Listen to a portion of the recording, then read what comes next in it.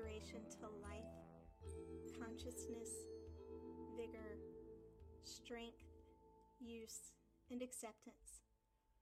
Welcome to the Lion's Pen, the official podcast of the Heirs Project. Art in Revival Speaks. The information, opinions, and resources expressed on the Lion's Pen podcast and blog or the Heirs Project website are not a substitute for professional treatment. You should always contact your medical or mental health professional for advice and treatment. If you are experiencing a mental health emergency, please call 911. My name is Samantha Simons, Heirs founder. I'm a peer support specialist, yoga and meditation teacher, creatrix, and I'll be your primary host for this podcast. Welcome back to the Lion's Pen, the official podcast of the Heirs Project. I'm your host, Samantha Simons, and today I'm excited to be joined by Ellie Loehner of Alive with Purpose Craft. Ellie's background in mental health and expressive arts as both a clinician and a peer brings a perspective that spans the spectrum of observation and experience. Welcome to the podcast, Ellie. Thank you for having me. Of course, I am so excited. Ellie, why is intersectional expressive arts important to you? It's important because to create is to be human. Whenever someone goes through recovery, myself included, I've been through recovery programs myself. Creativity has to be a part of that recovery component. There's the 8 areas of wellness that is put out there among clinicians. Creativity taps into the emotional, the intellectual, the social, and even the spiritual areas of those 8 areas of wellness. And when we remove creativity from any kind of care planning, it essentially means that individualism, ingenuity, it's expendable, it's not important, which is not the case. We need that avenue of expression, of creative expression in care planning and in mental health recovery. I completely agree with that. I know it's been integral in my own recovery, and I didn't experience the degree of feeling well that I do now until I dove a little bit deeper into creativity. And the 8 dimensions of wellness that Ellie mentioned is from Samsha. We'll link to that in the show notes because I personally think it's helpful for anyone, not just people in recovery. But in recovery, it's thought to be that the foundation is hope. How do you define hope for yourself and weave it into your life? Well, no one's life is easy. My life is a good example of that. Throughout my life, I've had some great periods of difficulty, and it's only been within the last 5 years that the importance of holding on to hope has truly connected within me, and part of that stems from going through a pretty nasty car accident about 3 years ago.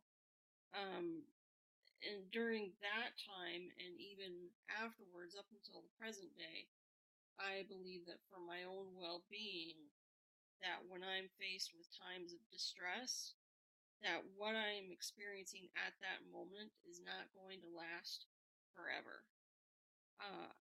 So life obviously is full of ups and downs, peaks and valleys, and I have to look forward to the future good times when I'm in the not so good times.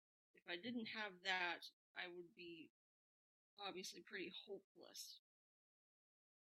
To find hope when you're feeling hopeless is a real challenge. Do you have any tips for folks on how to actually look for that hope and hold on to it when you're not in a great place?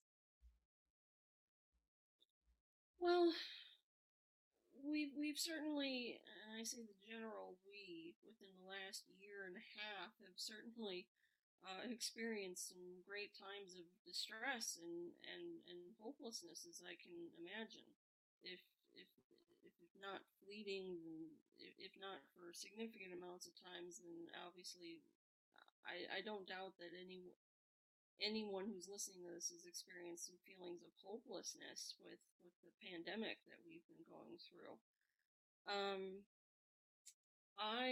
When the pandemic was starting out and things were looking pretty bleak, and we were in this period of unknown, what's going to happen, how many people are going to succumb to this, how many people are going to get sick.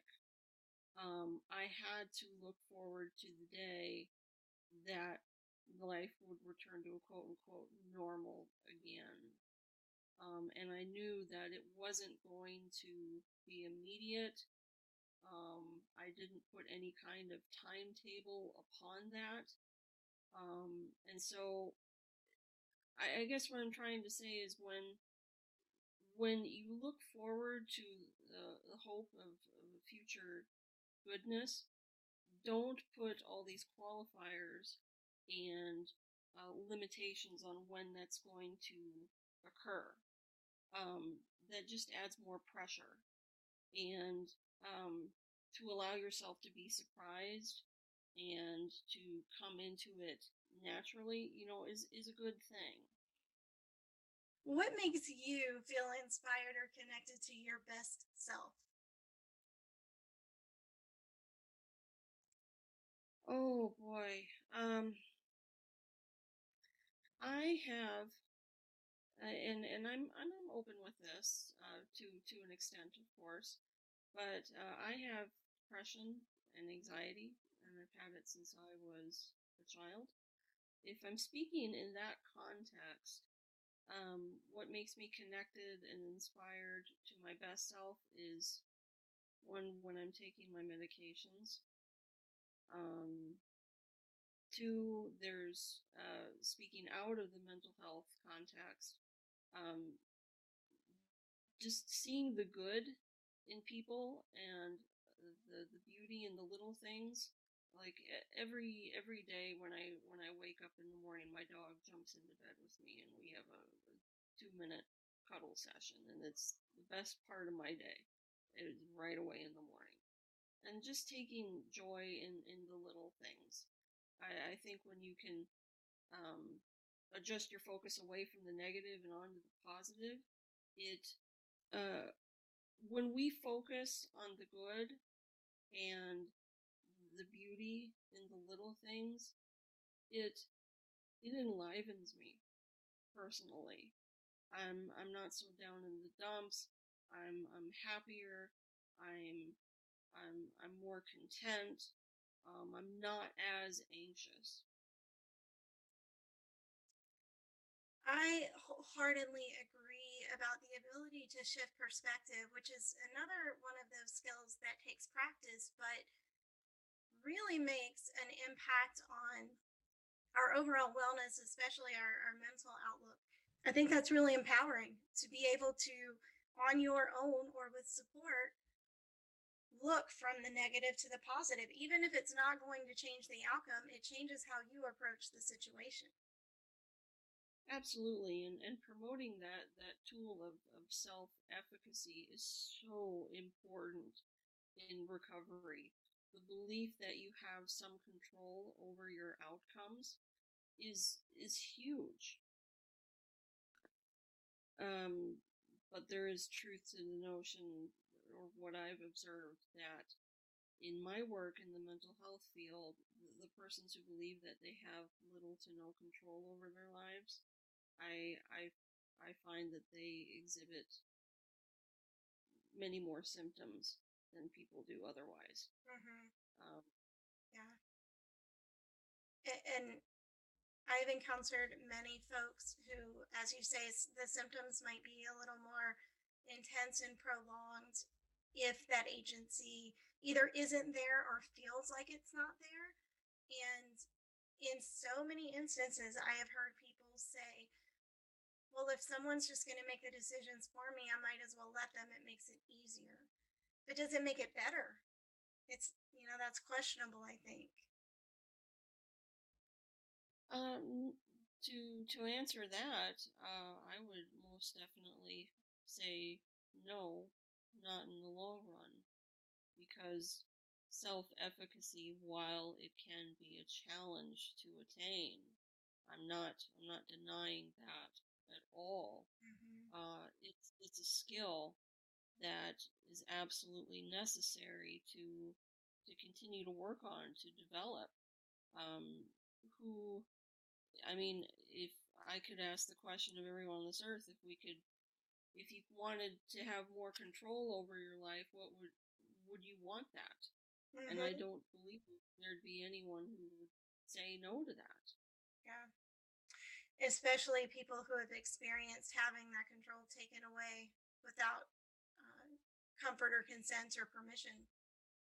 Yes. Oh, completely. And I should add a little caveat there that me being how should I say this? Me being a Caucasian woman in the Midwest, I'm not out of the typical population here. So, my point being is that there are populations that have considerably more roadblocks than I have, due to just me being who I am genetically speaking or socially speaking. There are many people who don't believe that self-efficacy is attainable because they've experienced tremendous hardship and difficulty that even I can't even imagine. And I don't want to denigrate anyone's experience by saying that self-efficacy is attainable. We don't invalidate anyone's experiences, past or present, by saying self-efficacy is attainable. It's just a matter of how do you, the person in recovery, personalize that to your situation. How do you, if you want to get from step A to B, how do you get from A 0.001? Exactly. Exactly. Yes. So it's I'll just end it on that. And I respect that so very much, and that's where the personal or individual aspect of recovery is so important. And in the field of recovery, it's still relatively new. We're battling so much stigma and generalization. But yes, exactly what you said. How do you do that for yourself? And absolutely, some people are going to have many more barriers to achieving that or attaining that than others are. So it definitely to me does not come across as a generalization. It is something that's important, but everyone's not on level ground to begin with when it comes to obtaining self-efficacy. Yes.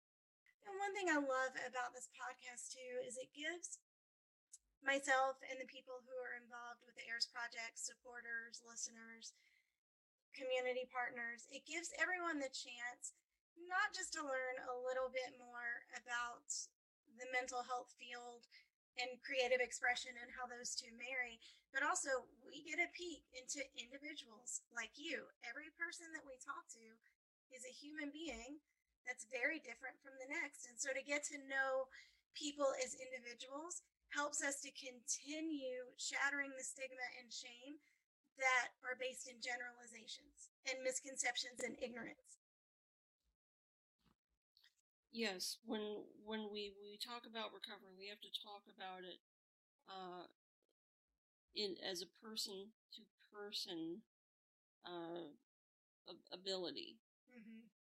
We have to talk about it as very personal terms, because you can have twin siblings who were raised the same way in the same household with the same diagnoses even, but can display very different symptoms and have different cognitive distortions that need to be corrected and challenged. So there is no it's not fair to generalize mental health to one set of symptoms, even though, we have DSM, which, gives us some clues into what a certain diagnosis would look like. The person's expression of their symptoms and their symptoms is very different from anyone else. Indeed, it is. And there are those commonalities that people can understand, empathize, and bond over, but also still so very important to see people as the individual humans they are. And that's very important to me, and it has been since long before I entered the mental health field as a client and as a peer supporter, is people feeling like they are seen and heard for who they are. It's just, who are you as a person without all of the labels. I love it. I love the individual aspect of where the industry is headed. Oh, absolutely. There's a difference between being told about your diagnosis and being in that recovery setting where you're being educated, which certainly has value, of course. But when you're working alongside someone, when you're doing, that is huge. It is. And people get to be humans that way, not just a group of people learning to manage their schizophrenia. Yes. Well, I want to know a little more about you as we go through. What are you curious or passionate about right now? What's going just fantastic for you and keeping you motivated? Oh gosh, I've got so many things going on right now. uh, so right now I have most of the people who follow me on Instagram know that I have a yarn dyeing business. So I dye yarn, I sell it to yarn stores and to customers. If I could do that full time, dream come true. I love it. Just the creativity that comes out of pairing colors together and knowing that what you create will be a part of someone's garment or someone's weaving. It just brings me a lot of joy. I also love all things related to music. When I was in high school, I was very involved in the music program, almost became a music teacher. And as a result, I can play a few instruments. And my iPod is never far away. Right now I'm trying to learn how to play the banjo. So, I would play for you, but I wouldn't want to embarrass myself. Uh, I can also play piano, clarinet, saxophone. So, yeah, another hobby of mine is weaving. I love to weave. I love to crochet. I'm starting to try oil painting. I was doing watercolor painting for a bit, but that was not going well. But oil painting I'm really enjoying as well. That's a fun set of creative endeavors. Absolutely.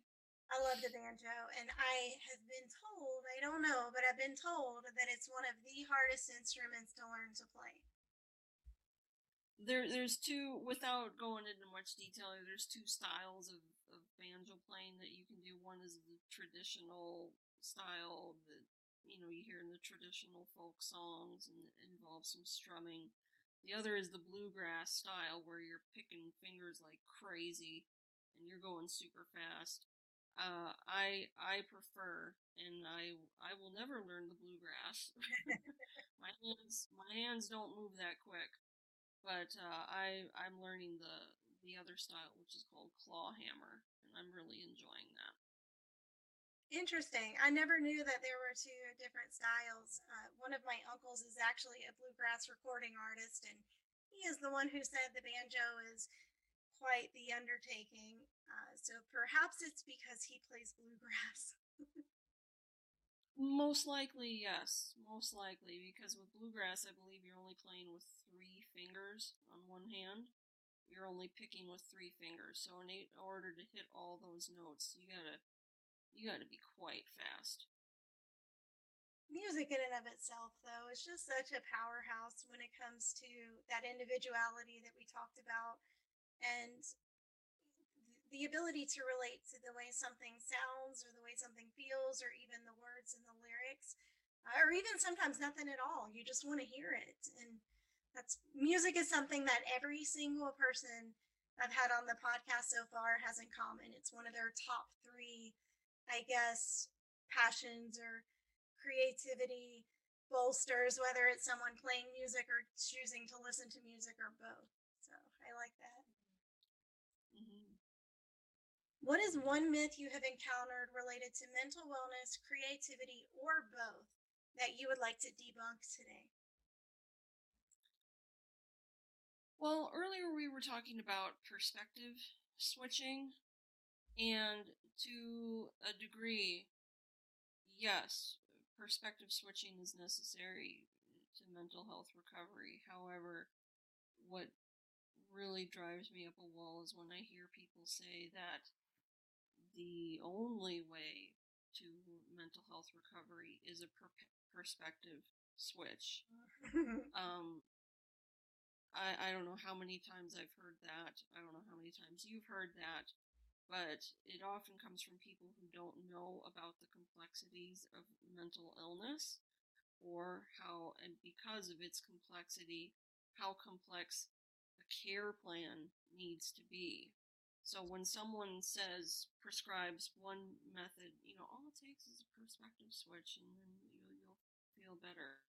Like, what does that even mean? Perspective switch on what?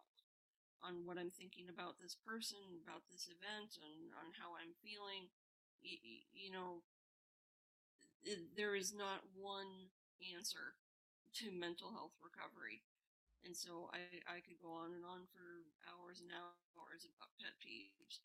But that is a big one that I've encountered.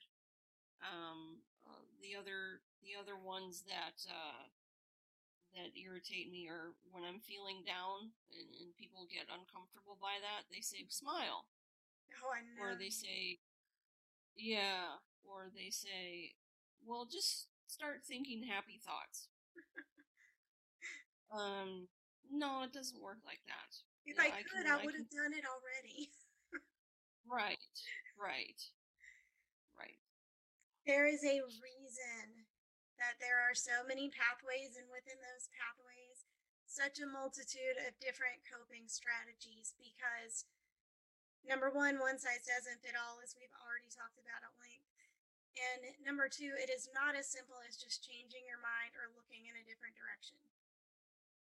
No, that simple. If every person that I serve in mental health facilities that I've worked in, if I told them, all it takes is a perspective switch, they would look at me as though I needed to be there in the crisis facility. Right?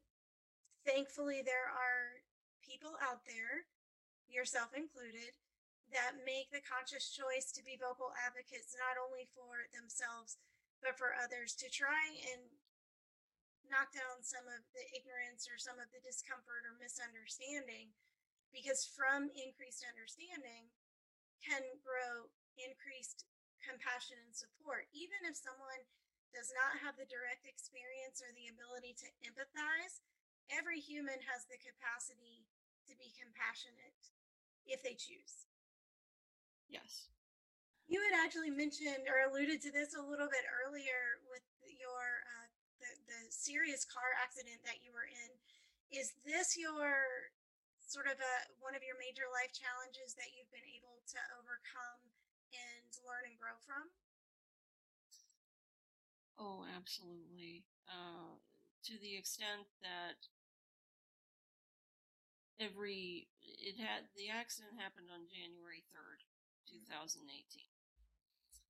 And I don't celebrate New Year's on its actual day anymore. I celebrate it on January 3rd. Because that was the day my life changed. I was in a car wreck. I went down a down a hill and through some trees. Was hospitalized for 6 weeks with a broken back and a broken right leg. I had 3 leg surgeries, and for the next 6 weeks, I had intense physical therapy, and I had to learn how to physically take care of myself. One of the I talked about taking joy in the little things. Well, one of the huge things that happened during those 6 weeks is that in week 4 or 5, I was able to use a normal toilet again. When you go without a normal toilet for 4 to 5 weeks, it's you're grateful for when it comes back to you. So that's a little personal sidebar there. But out of that experience, lots of lessons for sure, but the predominant one was that my belief is that when someone has both hope and resiliency and they put that into practice in their daily lives, the small things, they don't matter anymore. Hope and resiliency has a way of adjusting your focus onto issues that really do deserve your attention. It's essentially a time waster buster, if that makes sense. It does. And there's an interesting contrast here because we just discussed how managing mental health conditions is not as simple as just changing your perspective. And here you are talking about adjusting your focus, but they're still two separate lanes because one includes chemicals and symptoms that are not always controllable, and the other includes choice. Yes. Yeah. Yes, yeah. I had no choice that I was physically incapacitated for 6 weeks. But I did have a choice to work hard to correct that as much as I could. And I still, to this day, I have pain in certain areas. I have difficulty with certain things, but it's not a focus of mine. The focus is getting through my day and trying to create the life that I want, despite that pain and difficulty. I know you must have worked mentally and physically and emotionally long and hard to get from where you were post-accident to where you are today. Yes, I'm still working on the mental piece of it. I have a wonderful therapist, but I've been working on it quite a bit. Physically, I couldn't walk for about 4 months. Wow. So the day I was able to take my first step was a very emotional day. And I couldn't walk long distances until 5 months after. So I was using a wheelchair up until late May or June that year. And now you're in the dye studio creating beautiful things that many of us out here are using for our own catharsis and joy. It's a strange world, isn't it? It is. Absolutely. I've been very grateful for the community that I've been a part of on Instagram, and when I came down with what was it, viral meningitis in the fall last year. So many well-wishers and so many supporters. When I bounce an idea off of someone, I get honest responses. And I just love being able to see what people create with what I make, and to be that support to them and say, you know what, that yarn wouldn't look so good if you didn't do what you did to it. So it's a reciprocal event, that community space. Well, touching on community, and this is going to be two-part. Are there any resources that support you or those that you support for healing creative expression? And then the second part to that is, would you be willing to talk to us a little bit about your care packages? Sure. So, I've already talked about, the Instagram resources that have supported me. As far as what I would recommend others to support, uh, local community art classes. They're low cost. You get to be with like-minded people, like-minded creatives. The community art classes are often very affordable as opposed to what you would find online, or I might get poo-pooed by this, but even at a yarn store. So, um, but yeah, supporting the local community art is really important to me, and I don't just say that because my mom is director of a countywide community art program. Now, as far as my care packages go, I don't believe I've told the story of how it originated. The idea came from one day I received a direct message from someone who was following me on Instagram, and she said, I'm going through some physical challenges. I can't remember which diagnosis she shared that she had with me, but she said, knitting can be very difficult for me, but when I do, I love using your yarn, and I wish I could buy more of it. But because of my disability, I'm not able to work, and my income is not to where I would like it to be. And for one, that really touched and honored me. And then it got me to thinking, you know what? Hand-dyed yarn can be expensive. Mm-hmm.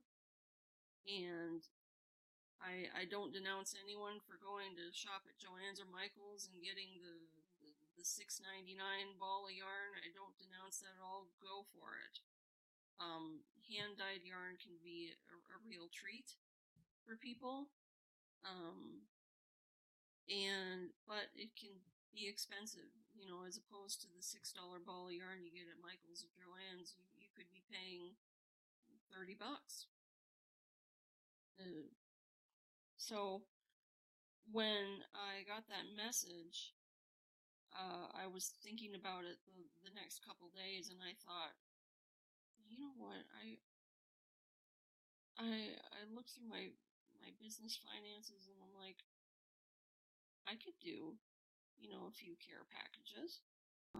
So in reflecting on her message, I thought, gosh, I'm fortunate to be in the place where I can provide hand-dyed yarn to people who can't afford it, and this could also be an opportunity for people who go through mental health challenges, because this woman did say because of her disability she experiences some mental health challenges as well. If this could be a means for spreading recovery and hope for recovery, why not do it? So what I did was I committed the first year to saying 10 packages. I'll send out 10 packages of hand-dyed yarn and other little goodies. Minnesota, I won't identify her because she wants to be anonymous, but she's from Minnesota. She said, what do you need in order to give everyone who applied a package? And she gave me that financial gift. Everyone that year got a package. Yes.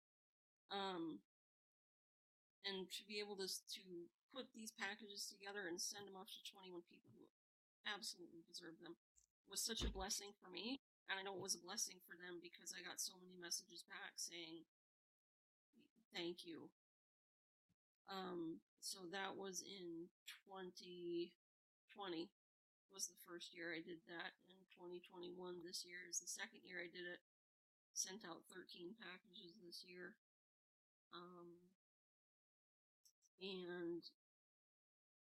And I'm committing going forward to doing this every May, which is Mental Health Awareness Month. Mm-hmm.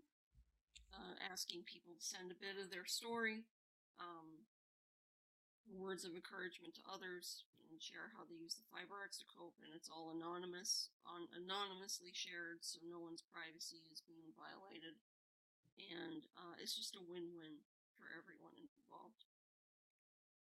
It's such an impactful program, and for you to be able to do that for so many people. You've shared, I definitely remember in 2020 especially, you sharing some social media footage of some of the recipients opening their packages, and it is my favorite type of unboxing video to watch, because there's just this absolute depth of appreciation for something that seems so small but really is so monumental. And for those folks who don't do fiber arts, folks who don't weave or crochet or knit, hand-dyed yarn is expensive. And I will definitely say that dyers like yourself deserve every penny that you charge for that yarn, because people have no idea the cost that goes into making that final product. But at the same time, how beautiful is it that people who want to create and find it therapeutic and healing are able to do so with the beauty of something that's so unique and individual from an indie dyer. And just like you, I'm not knocking people who go to a craft store by any means, but it's a different level of uniqueness and experience when you're supporting another small business person, I think. Mm-hmm. Yes, I feel gratitude with every order that I receive. To know that people could have spent their money at Joann's or Michael's and they instead spent it on my yarn. Wow, what the heck? Right? It blows me away every time I get that email saying, you have a new order. Yes. I think this one is not going to come as a surprise to anyone if they've been listening. But what is a tip that you have for making the world a better place? I just have two words: kindness, empathy. All the time, every day. No matter who you encounter, kindness and empathy. That's all I got. Those are pretty powerful words. I think they stand for themselves. One area of education and rehabilitation, and this isn't just mental health specific, it's across the board. One area that often experiences thin to no budgets or budget cuts is the arts. What would you say to convince people? What is your elevator pitch to prove that the arts are a priority? The arts are a priority not just from a healing perspective, because it allows for self-expression in a way that's different than, sitting in front of a therapist and purging your feelings, which has its own value, of course. I'm not denigrating that. But there's something different about my broken heart as I did in therapy 10 years ago. We had an art group where the instructor said, draw what your heart feels like, and I drew a heart broken in two. And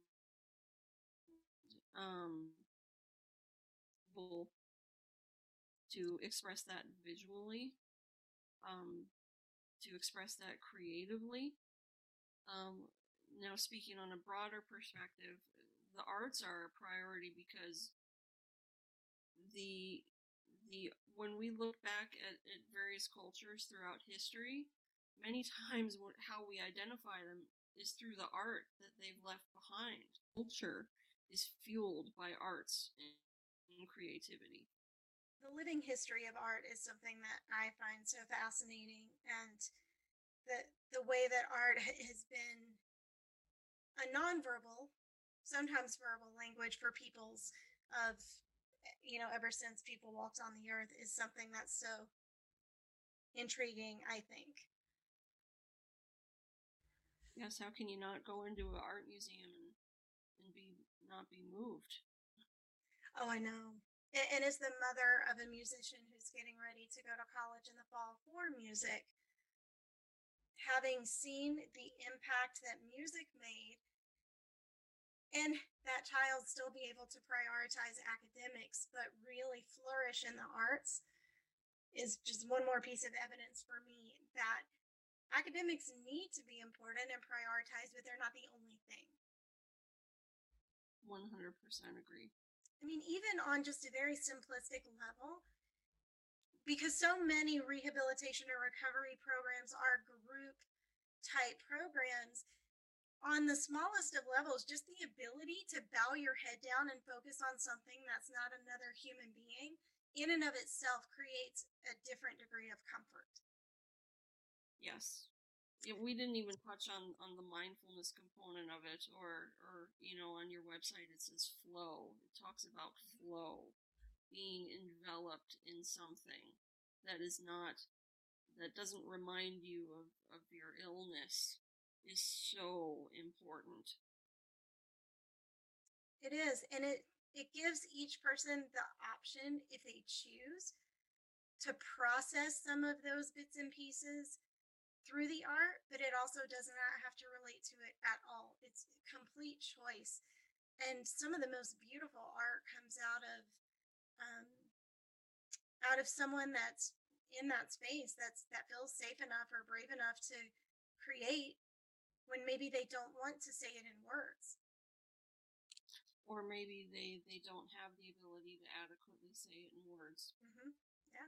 There's currently a virtual art showing happening with the Staunton Art Center, which is in Staunton, Virginia, and it is made up of pieces submitted by people in recovery. The entire exhibit is people in recovery, and there are some really beautiful and powerful pieces. Some of them are very indicative of processing their mental health, their substance use experience, and some of them are not at all, but they're all equally showcasing the talents, abilities, and joys of these artists. I love it. I think it's great. That's wonderful. Well, this one is a fun one. This is one of my favorite questions. You're headed off on a road trip. What 3 songs are at the top of your playlist?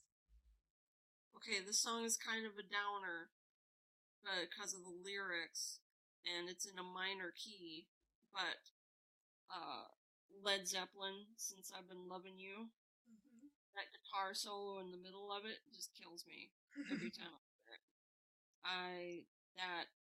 I love that song so much. I have one song in particular I've been listening to a lot lately. It's called Don't Go Breaking My Heart by the Backstreet Boys. If I could pick every Backstreet Boys song on a road trip, I would do it. I am an unapologetic Backstreet Boys fan. I'm a child of the 90s. I've even met a couple of the Backstreet Boys. So, that is one of my songs. And then my absolute favorite song is September by Earth, Wind, and Fire. It's just such a happy song. Like the diversity. This final question before we just hear a little bit more about you in general. This is our signature question for the podcast. If you're crafting a recipe for personal revival, what are some essential ingredients that must be there? Well, in no particular order, I would say hope is a huge component of that. 2, you need to have a committed support network. Doesn't matter the size. You need to have someone in your corner who can be there for you when you need it. And three, you need to have some kind of avenue for creativity and expression. Mm-hmm. I can relate to all of those. Yeah, it's when I was in my bachelor's level coursework for psychology. One of the courses I took was community psychology, and one of the lessons I learned from that course was that there's there's such a need for us to look at the preemptive needs for someone as opposed to responding to when a need arises. Because when you respond to when a need arises, they're already in trouble, Yes. right? Mm-hmm. So, when you can look at something preemptively and preventatively and say, you know what, I think we need some fine tuning here and there, and maybe this program can help you with that so that things don't get bad, because that could be hugely beneficial, because the responsive nature of our system is, someone's in trouble. There's sometimes a legal repercussion. When a legal repercussion arises, sometimes housing becomes difficult. Sometimes someone may lose a housing. So, there's so many bad things that can erupt from something going wrong and people not being in the know about programs that can help them before things get bad. Agreed.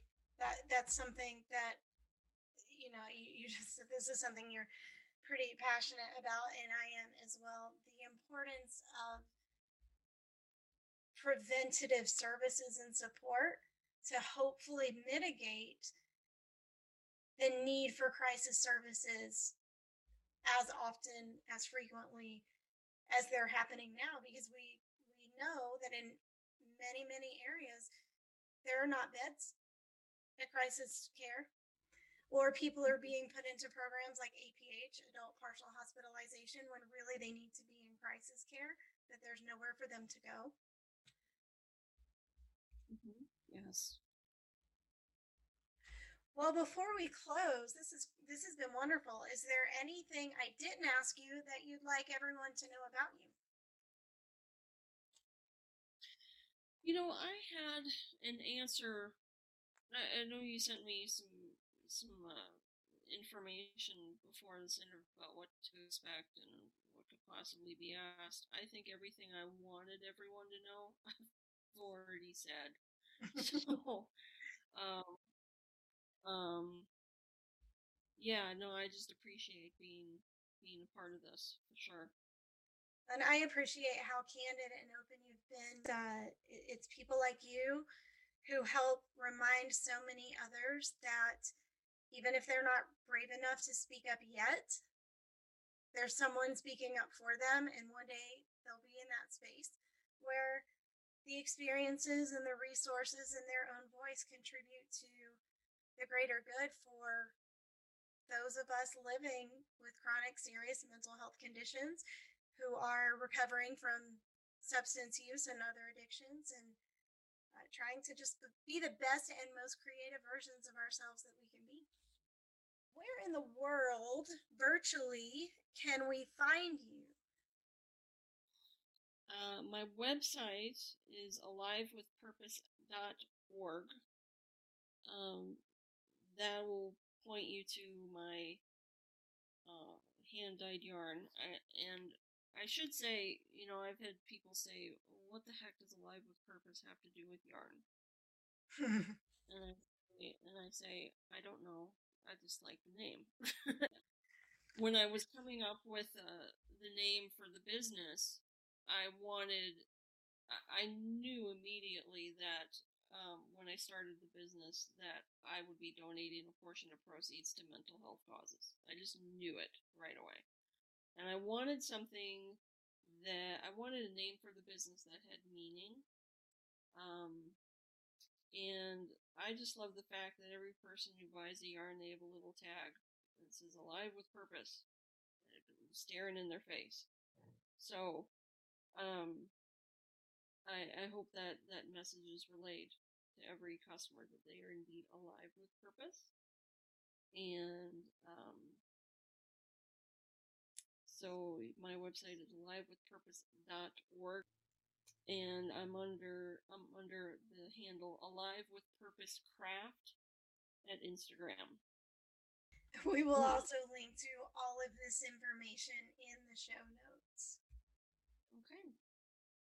Awesome. Well, Ellie, I can't thank you enough for joining me today. I am so grateful that we'll get to signal boost not only your business, but some really powerful, important feelings about mental health and creativity in general. And maybe down the road, we'll see if we can reconnect on some of these more hot button topics.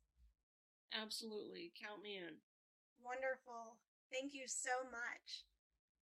Thank you. Find out more by visiting our website at theairsproject.org. That's TheAIRSProject.org. Again, this is Samantha Simons, founder of the Airs Project. Thank you for joining me today on The Lion's Pen, where we highlight the joy and impact of creative expression that helps shape and support us on our own individual journeys through the peer's lens of lived experience.